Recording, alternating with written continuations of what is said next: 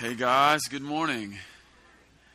My name is Adam Russell. I am the pastor here at the Vineyard. Really good to see you this morning. It's like a heat wave outside. It's like 32. I thought about taking my shirt off. Apparently, though, a cry went up from the people. Please, you beautiful man.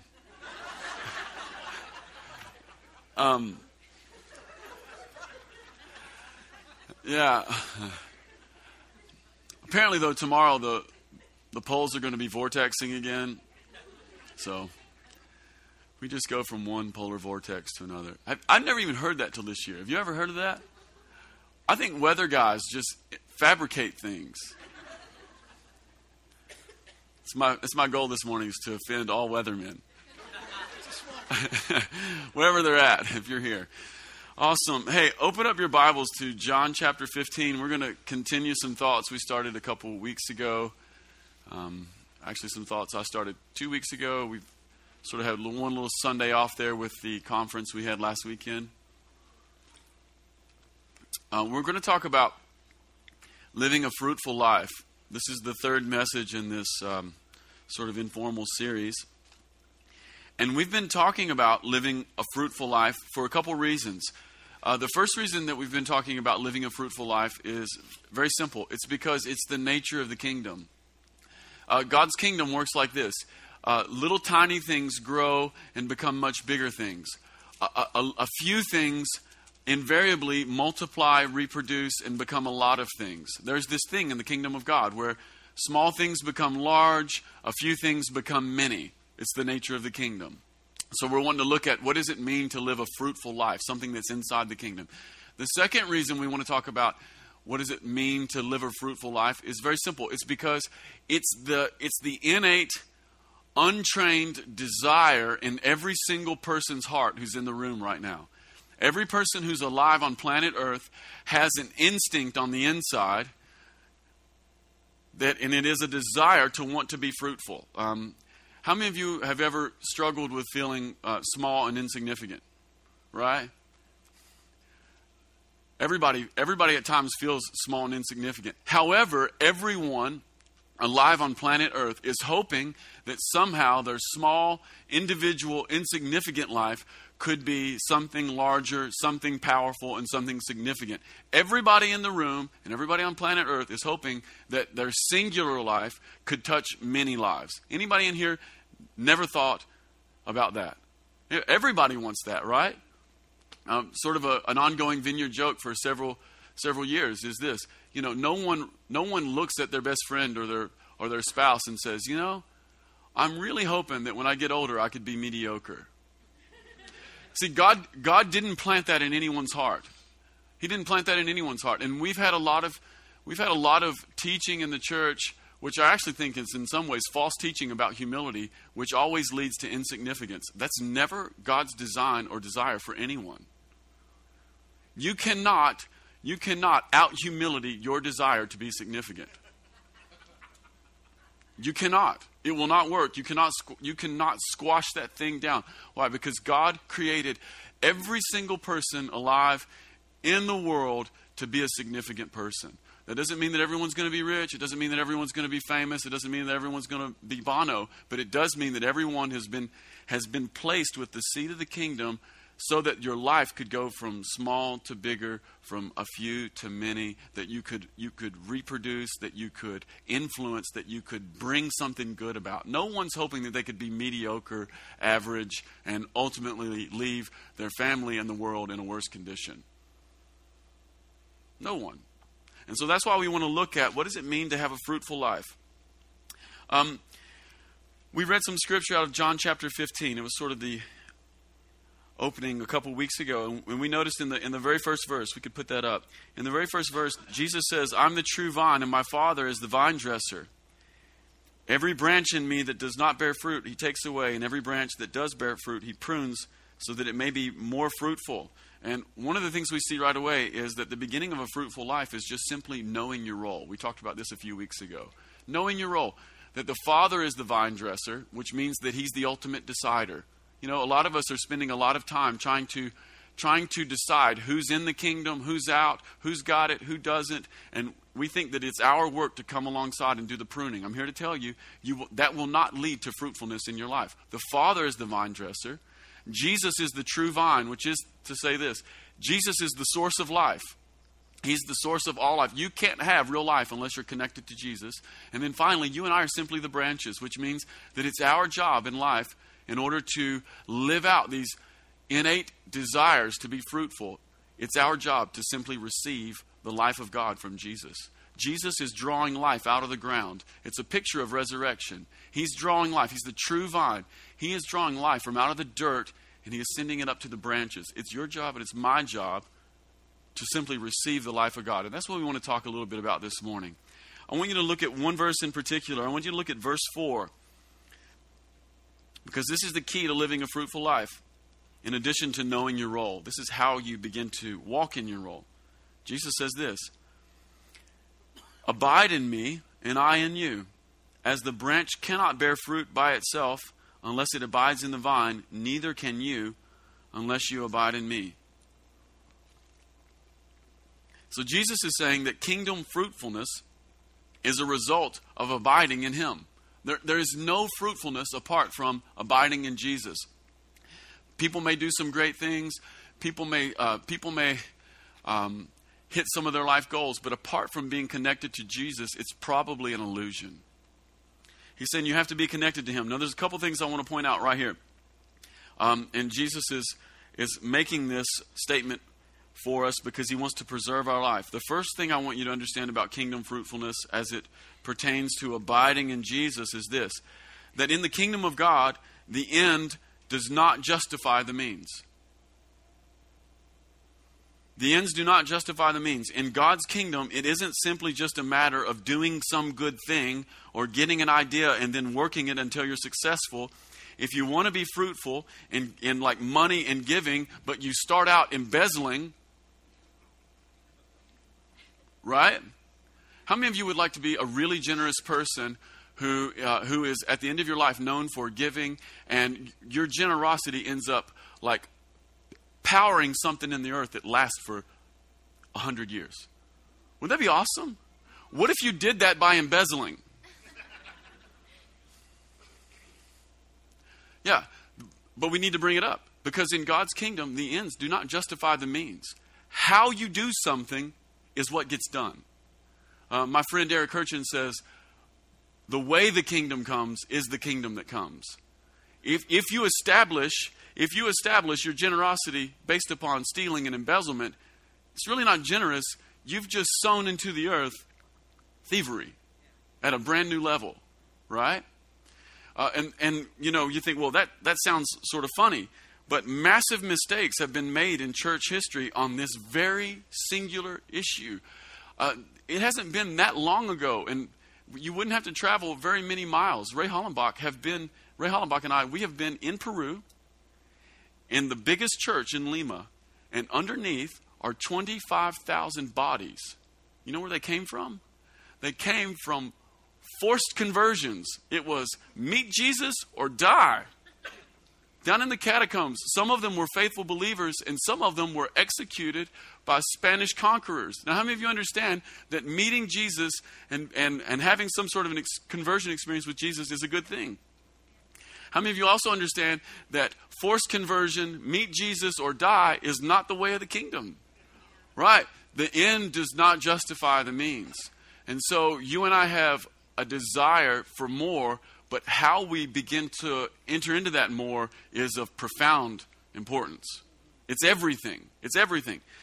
And then similarly, number 2, the context for all fruit, the context for all remaining fruit in the kingdom is connection to Jesus.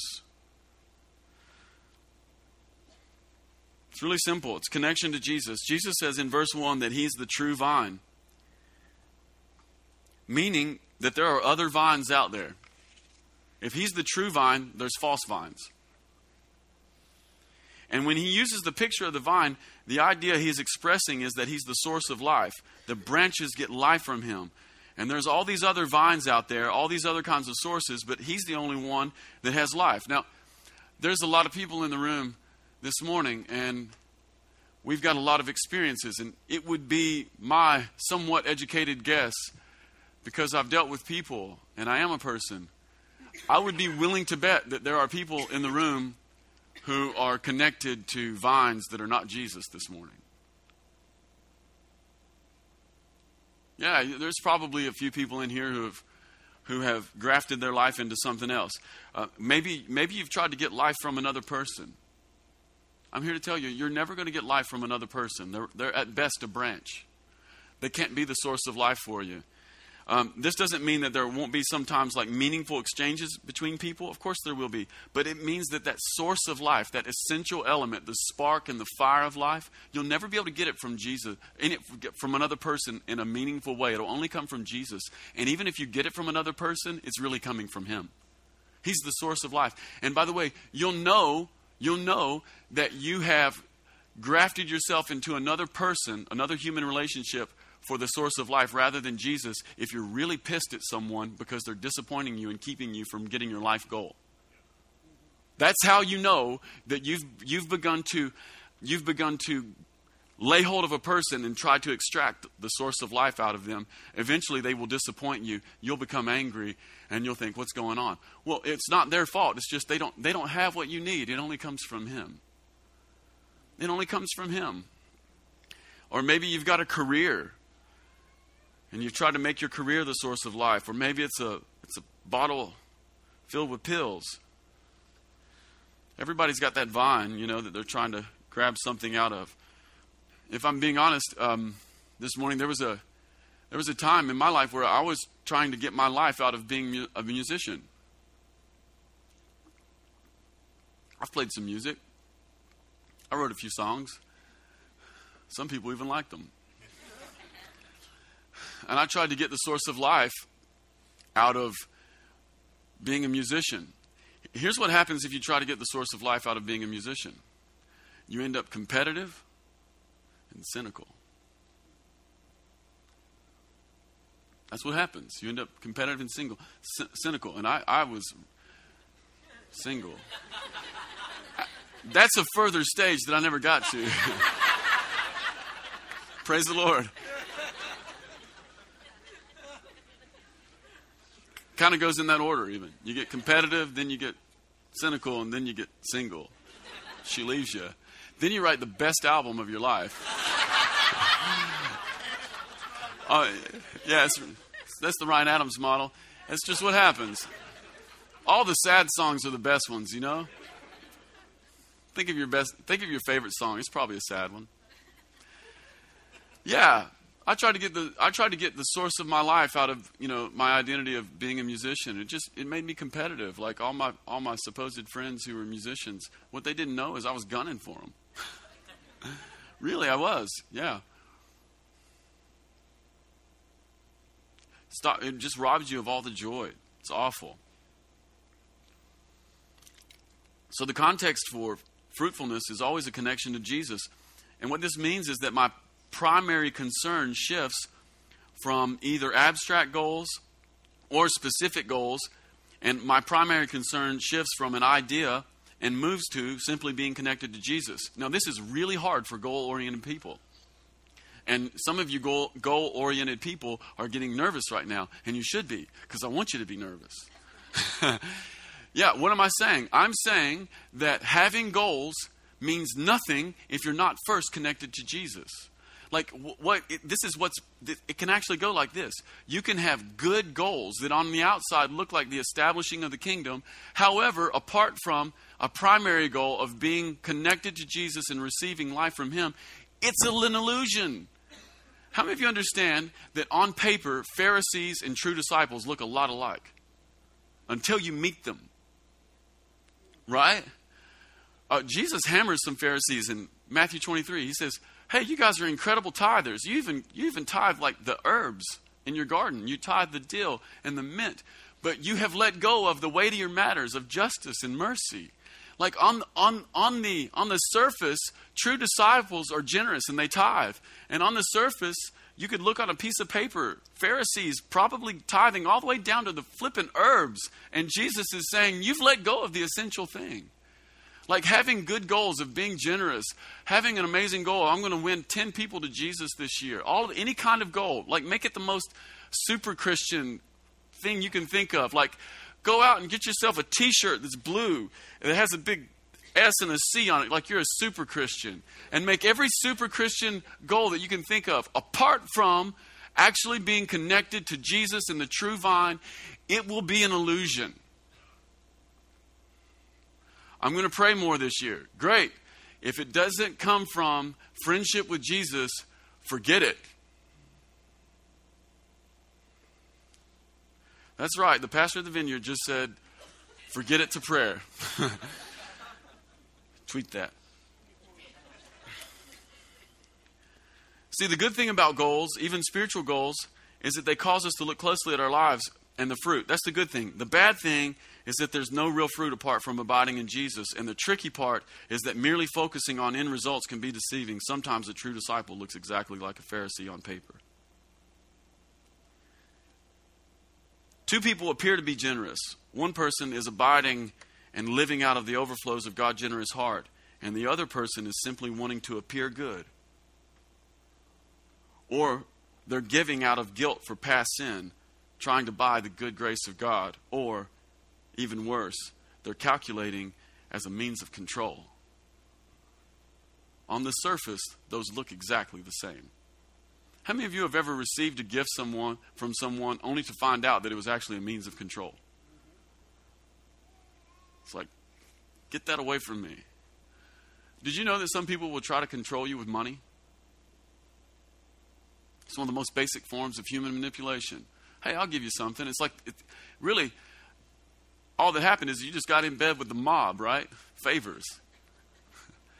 Some of y'all have like uncles who are treating you like the Godfather. Looks good on the outside. Really, it's just a means of control. This is why a connection to Jesus is essential. It's just essential. So at this point, we might want to look at what it means to abide in Jesus. Before we look at what it means to abide in Jesus, I want to play a little clip. And the reason I want to play a little clip is because I can't think of any context in which we ever hear the word abide other than John chapter 15 and this. Good luck tomorrow. Yeah, thanks, man. Oh, sorry to hear about Donnie. Oh, yeah. Well, you know, sometimes you eat the bar and sometimes, you know. Hey, man. Howdy do, dude. I wondered if I'd see you again. I wouldn't miss the semis.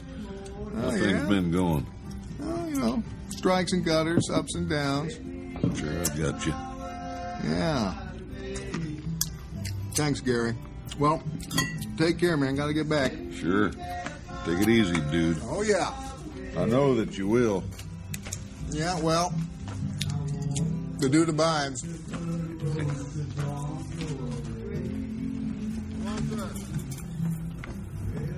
The dude abides. I don't know about you, but I take comfort in that.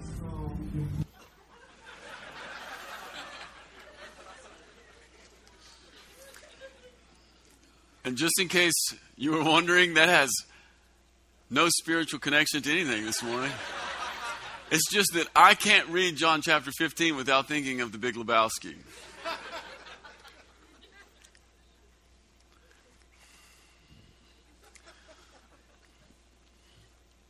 Anyway.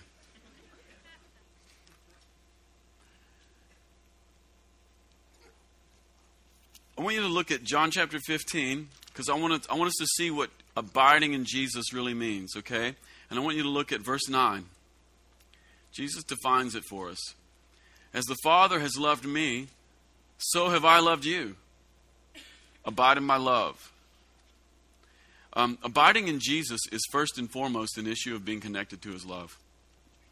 This is what it means to abide in Jesus. The fruitful life is being connected to Jesus. But being connected to Jesus, what it really means is it means being connected to the love of God. Like really knowing it. Now here's what I've found in life. Probably everyone in here knows John 3:16. For God so loved the world, right? Probably everyone in here believes that God loves the world. Not only that, but probably most people in the room can look at someone else and believe that God loves them. The trouble is we don't really believe that God loves us. You know why we don't believe that God loves us? Because we know us. Somebody looked at my notes over here. Because we know us. We know all the garbage thoughts and terrible things that we've done. We know when we have appeared to be generous, but really all we were doing is trying to control someone. No one else knew that, but we knew it. We knew that when we were doing good things with an ulterior motive. No one else knew it. We even got some praise for it, but we know it. And we have a hard time believing that God really, really loves me. In fact, we're professionals at disqualifying ourselves from the love of God. But this is the essence of abiding. And this is the essence of abiding. Truly spiritual people are people who are becoming more aware that God loves them. What is a spiritual person? It's a person who's becoming more aware that God loves them. Like me.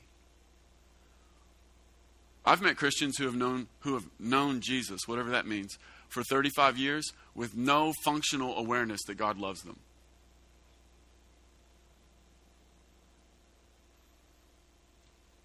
There may be some people in the room this morning who are like that. See, fruitfulness comes from abiding in a place of love and really knowing.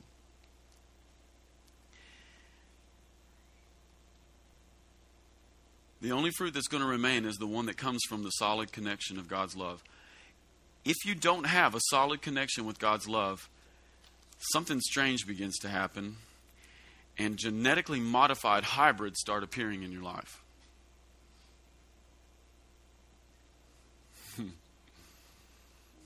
This is what happens if you're not really connected to the love of Jesus, like you know it. You wake up in the morning, no matter what you did the day before, knowing that God is for you and not against you, and He's got affection for you. If you don't really know that, then genetically modified hybrids will begin to show up in your life. And some people will eat genetically modified hybrids because they've never had the organic thing. And some people will look at a genetically modified hybrid thinking that it's the fruit of God, not realizing that the real thing, the thing that grows out of the soil of love, they've never even seen or tasted. They're completely fooled, and so are you. And you go on living this delusion. You go on living in a dream when the reality has never actually hit you. Does this make sense?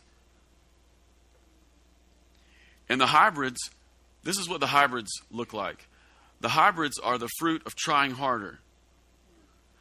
The hybrids are the fruit that grows from anxiety and trying to earn God's love or appease His anger. If we miss that He loves us, we will have to farm in our own strength, which is exactly what we looked at a couple weeks ago in Psalm 127. And that's the warning that the psalmist gives us. If you farm in your own strength, what are you going to eat? The bread of anxious toil. If you don't really know that God loves you, then you're going to begin to farm in a new kind of way. And you're going to grow hybrids. And it's the hybrids of trying harder and anxiety. Guaranteed. Anybody in here ever farmed some weird hybrids? I have. They're terrible. They're terrible. And they wear you out. See, knowing that you're loved by God is the hallmark of receiving the life of God. His love is His life. Not only that, but fruit is the overflow of a life with God. No one connected to God can help but be fruitful. However, lots of people have missed God altogether simply trying to make something good. You can try to make something good, never find God. However, if you connect to the life and the love of God, there will always be something good that shows up. Now we might ask ourselves, how do we feel the love of God? How do we get connected to the love of God? How do we get connected to the love of God? You ever thought about that? How do you get connected to the love of God? I texted a bunch of people and talked to a bunch of people this week, and I kept asking them, how do you get connected to the love of God? You know what almost every single person told me? Almost every single person told me the same thing. Oh, just honestly, if I just review my life and think about all the good things that God has done for me. It's unbelievable. Gratefulness. Developing gratefulness connects me to the love of God. What's really funny about this for me is that being able to know, feel, and comprehend the love of God in the present is really based upon my ability to look upon my past and see the Lord. Some of us in the room are like, I don't feel the love of God. Well, begin to farm gratefulness in your life, looking back and seeing with the eyes of faith that God has been with you. How many of you know that God's been incredibly good to you? Incredibly good to you. I was talking to Crispin, who led worship this morning. I was talking to him yesterday, and a couple years ago, Crispin had a heart attack and ended up with over $100,000 hospital bill with no insurance, and God got him out of all of it. That's unbelievable. Like, Crispin was telling me the story, and I began to feel the affection of the Father. Isn't that crazy? It's amazing. It's amazing. That's one of the ways we get connected to the love of the Father.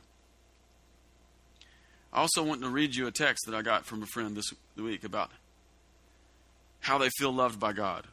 This is pretty good, by the way. I feel the love of God, and it's usually a surprise. Sometimes it's an answer to a prayer I forgot I prayed, or by a special opportunity that I know that I couldn't have possibly engineered. But most of the time, it's not about praying at all. It's just paying attention. The truth is, I'm always being loved. Even in my darkest hours, there's a warm heart that I can feel beating for me across space and time if I will stop and listen for it. It catches me by surprise, usually in moments of small transition throughout my day, when I'm caught between two activities. Sometimes I find a window to be aware. Almost once a day, my mind drifts from my work and I find myself in His company. And out of nowhere, a lightness comes upon me. And for that split second, I realize that the weight is not on me, but it's on Him. I call this feeling the Friday afternoon feeling. It's how I used to feel when the final school bell would ring each week. It feels like freedom. So I guess the key is awareness. I'm always free. It's just that the bell no longer rings. Sometimes I don't take the time to be aware. But a grateful heart always leads me back to Him. That's above average.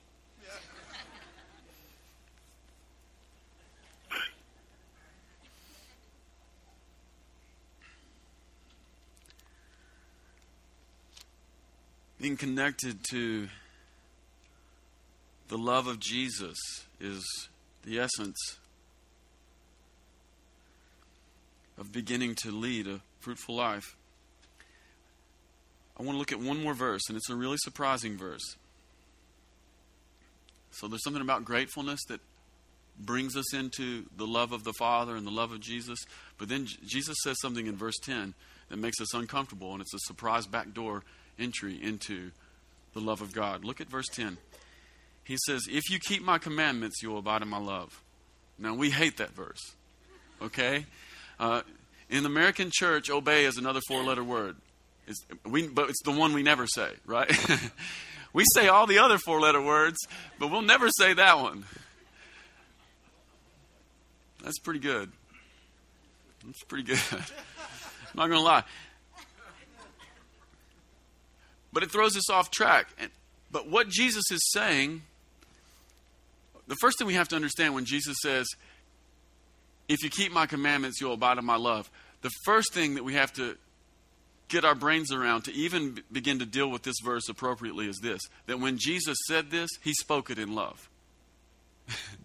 Jesus wasn't angry. He wasn't beating the table when if you keep our commandments, and that's not who Jesus is. Even that word came from the tender and merciful heart of the Lord. If you keep my commandments, then you'll abide in my love.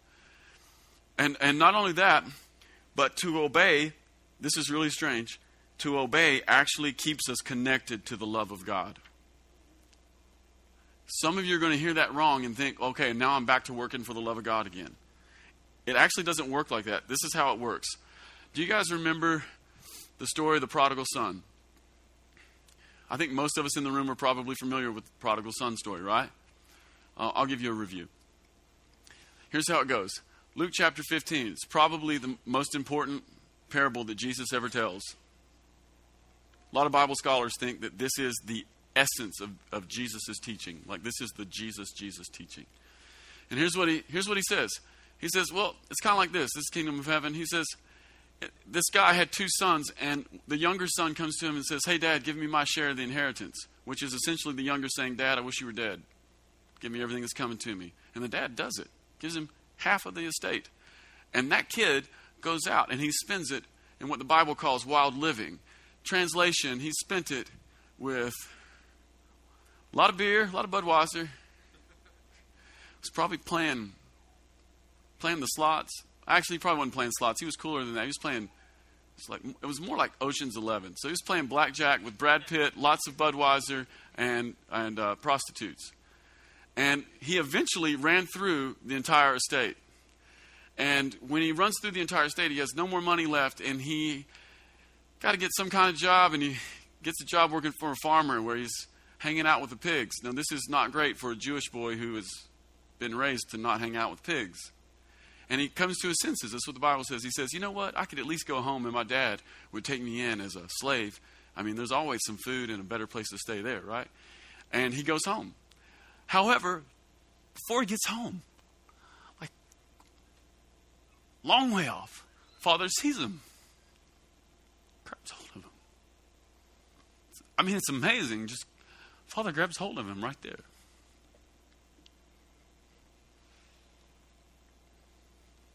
And welcomes him back in the house, gives him the best coat, best ring. Kills a fatted calf.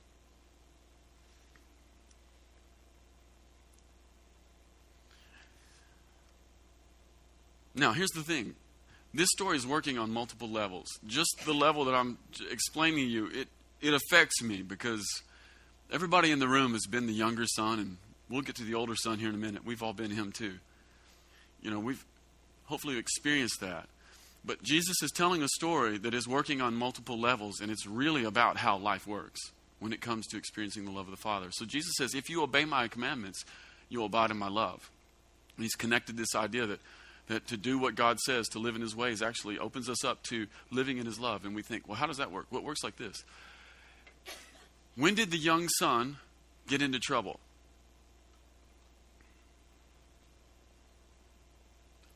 When he left his father's house, right? If you leave the house of absolute goodness, what are you going to find, right? If you leave absolute goodness, what else is there? So he leaves goodness and he gets in trouble. And how many of you understand that the father loved him the whole time he was gone? Right? The father loved him the whole time. Why? Because the father was watching for him every day. Like he was hoping that maybe my crazy son, my crazy prostitute, Budweiser, Brad Pitt son will come home. I'm looking for him. Like, I don't care. There's something in the heart of God that is tremendous. And so God loved that son, the rebellious, insane, I wish you were dead, daddy son. He loved him the whole time. God didn't have a heart of judgment towards him. You really need to hear this. That is not who God is. He's for us and not against us. It's not how judgment works.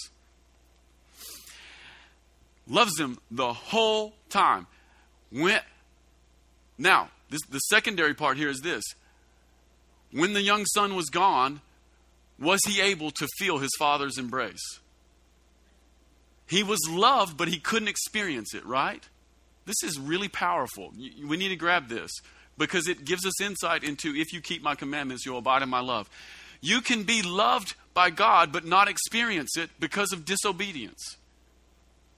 You leave the house, you're profoundly loved by God. He's watching for you every minute of the day, hoping that you will come back home. But there is only one place where you can experience the Father's embrace, and that's at the Father's house. Now, in case you believe that this story is about a geographical concept. It is not geographical. The Father's house in Luke 15 is not a geography. It is a place in the heart. And the Father's house really means the Father's ways. How do we know that? We know that because Jesus didn't stop the story where most people would have stopped the story. He kept telling it. Well, young son comes home, embrace. And there's an older son who never left the house, the geography, but he was just as lost as the younger son. Right? Why? He was living in the geography, but his heart was far from him, and he was not living in his father's ways because he was not excited about his younger brother getting home. In fact, he was angry about it, and he was hoping that his dad would bend him over his knee and give him a good spanking. What's the point? The point is this: if you want to experience the love of the Father, if you want to experience the love of Jesus, number one, begin to practice gratefulness. Look for the hand of God in your life. And then number two, we need to be disciples who are giving ourselves to Jesus' ways, because his ways actually provide a context for us to feel the embrace of the Father. It's not this thing where Jesus is beating people up and, giving you things that you can't do. He's actually inviting you into the very kind of life that puts you in the Father's house and in the Father's embrace, where you can experience his love. Does this make sense? And so in all that stuff in the Gospels that Jesus talks about in the Sermon on the Mount, Matthew 5, 6, and 7, all that stuff that we think is negotiable is actually not negotiable if you want to feel his love. So when Jesus says, hey, you should be the salt of the earth. I've been talking to a couple young guys at the church about this. You should be the salt of the earth. What Jesus is really saying is, I would like you to live in such a way that you bring out the best in other people. And by the way, that isn't a suggestion, it's a command for disciples of Jesus. I want you to live in such a way that you bring out the best in other people. How many of you understand that when you begin to bring out the best in other people, you're positioning yourself to feel the embrace of God in a new kind of way? How many of you understand that if you don't bring out the best in other people, that if you're just a jerk and you run out and you do your own thing, you give everybody the finger, that God loves you the exact same when you're running out and giving everyone the finger as he does when you are the salt bringing out the best in others, but you can't feel it until you get salty. That's the trouble. That's the trouble. And so when Jesus says in Matthew chapter 5, you know what, you've heard it said, don't be a murderer, but I'm telling you, don't be angry. And we think that anger is like something that we can manage and hang on to. No, it's not. Anger actually keeps you from feeling the love of God. And when Jesus says, you need to love your enemies. Hey, anybody can love their friends. Why don't you love your enemies? That is the Father's ways. It's the culture of his house. It's the culture of his house. It's who he is. It's how you know you're a son and a daughter, because you've become like your father. You know, my kids, they sit on the couch and they all like Kentucky basketball. You know why they like Kentucky basketball? Because I like Kentucky basketball. That's why. They become like their father. It's the culture of his house. So it develops a lifestyle of awareness that allows us to abide, or maybe your Bible has a different translation, or to remain in the love of God. This is such a key, because some of us in the room have crossed paths with the love of God and his heart, but we've never been able to remain in it. See, remaining is probably mostly an issue of obedience. Feeling the embrace of God. And by the way, man, feeling the embrace of God and living the Jesus lifestyle of not being angry, I'm going to give up anxiety, and I'm going to try to love my enemies. I'm telling you, that's not going to be an easy thing. It'll probably be pretty difficult, but there's grace from God for it. And it puts us smack dab in the middle of the Father's house, right in his ways, right in his arms every single time. You start to love your enemies, man, you just became like God, because God loves his enemies. He loved you even before you had a good thought in your brain. Got his arms around you. It's the atmosphere of the Father's house.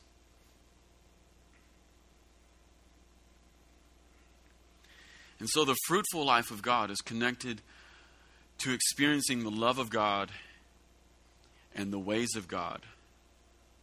The love of God, I've come to believe this, that the love of God and the ways of God are indistinguishable categories. Like, one of the things we love to do is we like to categorize everything, make labels, one of those little dynamo labelers, and, this is where my utensils go. We love to do that, but you cannot make categories for the love of God. The love of God is simply how he does everything. And it informs everything that is on the Father's heart. It's woven into the ways of God. And so, rather than trying to distinguish between what God does and who he is, we should just think of him as this vine that has all this life, and he's giving it away, and to anybody who would receive it. There's just all this life. There's this vine, and it's got these branches, and the branches can receive the life. I don't know if you're aware of this or not, but if you go out and look at a grapevine, you can come over to my house sometime. We'll look at the vineyard. You cannot distinguish where the vine ends and the branch begins. There's something indistinguishable. And even in the ways of God, you cannot divide out his ways and his love as though his loves were not his ways, and as though his ways were not informed by his love to begin with. I mean, we can't do it. It's this picture. There's this root that comes out of the ground, and it comes out like a vine, and then all of a sudden there's these branches on it, and it's just this indistinguishable flow. And so there's probably a few questions that we should ask this morning. A bit of action. So if you have some notes or a pen or a pencil, you should write this down and begin to maybe deal with God a little bit this week. He's so kind to people. He'll be kind to you as well. First question that I'd like you to ask yourself is this: are you connected to the Jesus vine? There's all kinds of vines out there. Heck, maybe you just realized this morning that you've connected and tied yourself into some vine that isn't the Lord Jesus. I would highly recommend that you prune yourself from that other vine and get connected to the love of God. In a few minutes, we'll have a ministry team up here, and honestly, you may need to even just respond to that one this morning. You may just walk right up and go, you know what? I've never given my life to Jesus. I've just been living from every source, and I've never received the source of life that comes from God. When I'm done praying, you need to come right up. Actually, you probably need to run right up. Slot into third base up here. Second question that I want you to ask yourself and to begin to deal with is this: if you are connected to the Jesus vine, are you abiding in his love, and can you feel it? Can you feel it? By the way, the love of God is sometimes a manifest physical feeling. It's not always a manifest physical feeling, but it is sometimes a manifest physical feeling. Can you feel the love of God? Mostly, here's what it feels like to feel the love of God. I just don't feel condemned. That's most of it. If what you mostly feel is guilt, shame, performance, try harder, anxiety, eating the bread of anxious toil, if that's you, that's not the love of the Father. You have got to get reconnected and abide in a new way. And then number 3, do I see walking in God's ways as a path to abiding, or does it just make me mad? It's okay if it makes you mad. If it makes you mad, just be like, Lord, I hate your ways. He won't get mad at you for saying that you hate his ways. I told the Lord that for years. I was like, God, there's a few, I love you, but man, there's some stuff about you that I hate.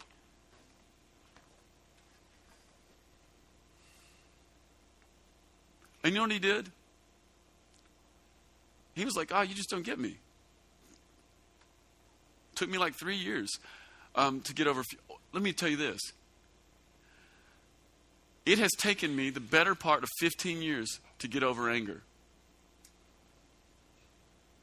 I'm not quite there yet. I'm really close. I'm way closer than I was to begin with. But for years, I actually would tell the Lord, I hate your ways, especially about anger. Like, come on, Jesus. Give me a back door on this anger thing. Like, those guys are jerks.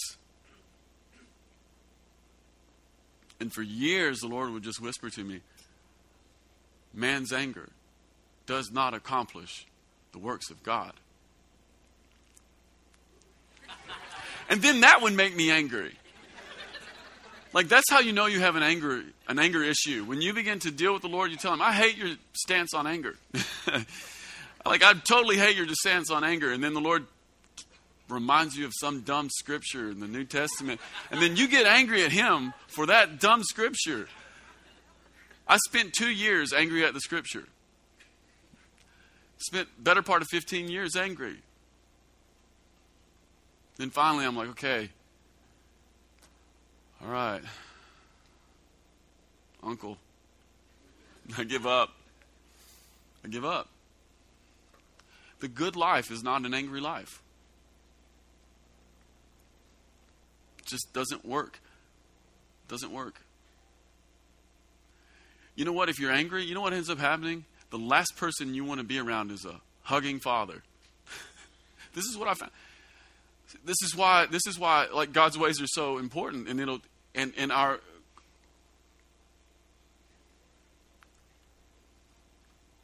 ability to walk in his ways actually affects our ability to feel his love. Because I was angry for so long, and it wasn't until the Lord broke through on some of my anger that I actually realized that I was the one pushing a good bit of the embrace of the Father out of my life, because he's not angry and I am, and I didn't want to hang out with somebody who wasn't angry. Does that make sense? Have you ever noticed that everybody in a biker gang is angry? Like, there's never the sweet guy in a biker gang, right? Why? Because when you're pissed, you want to hang out with people who are like you, right? And what we don't realize is when we embrace ways that are not from the Father, we're actually pushing away his kindness and his affection. He loves us. We're just pushing away our ability to experience it. So that was connected to a third question. I went back to preaching again, so forgive me. Awesome. Hey, why don't y'all stand up? Is there a ministry team? Come on down. The Price is Right.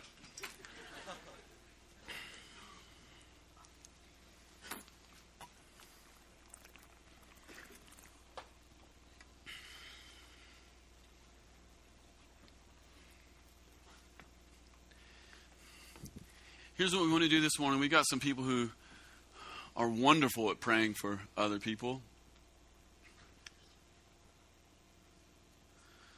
Lieutenant Baker is one of the best prayer people in the world. He can take care of you. Here's what we want to... I feel like there's probably a lot of people in the room who need to respond.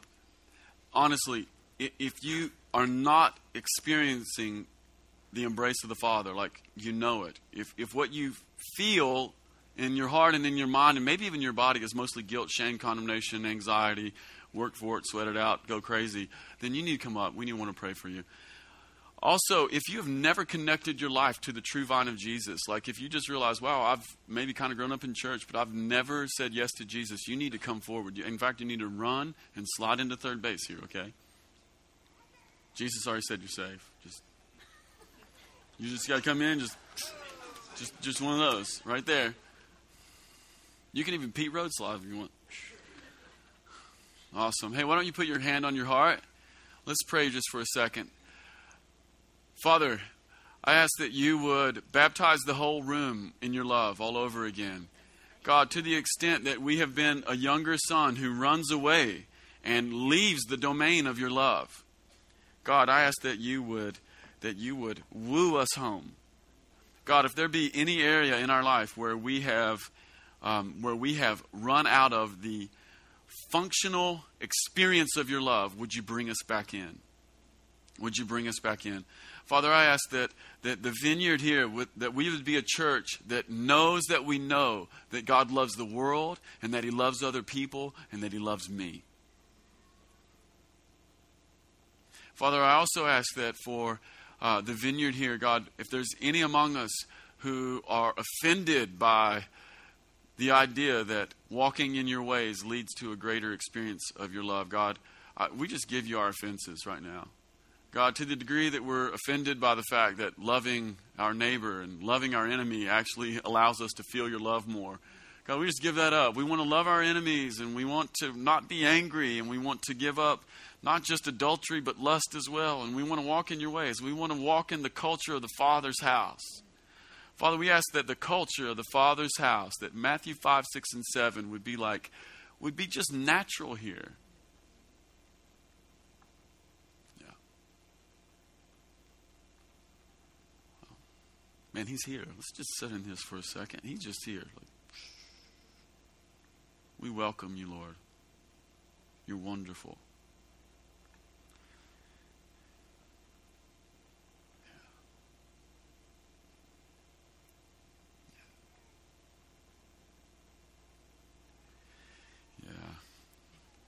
Yeah, as the pastor of the church, I just say you're loved by God. Every single person is profoundly loved by God. Yeah. In the name of Jesus, the true vine. Amen. Amen. Hey, give somebody a high five and a hug. If you need to respond for ministry, you need to come on up. Let's do that right now.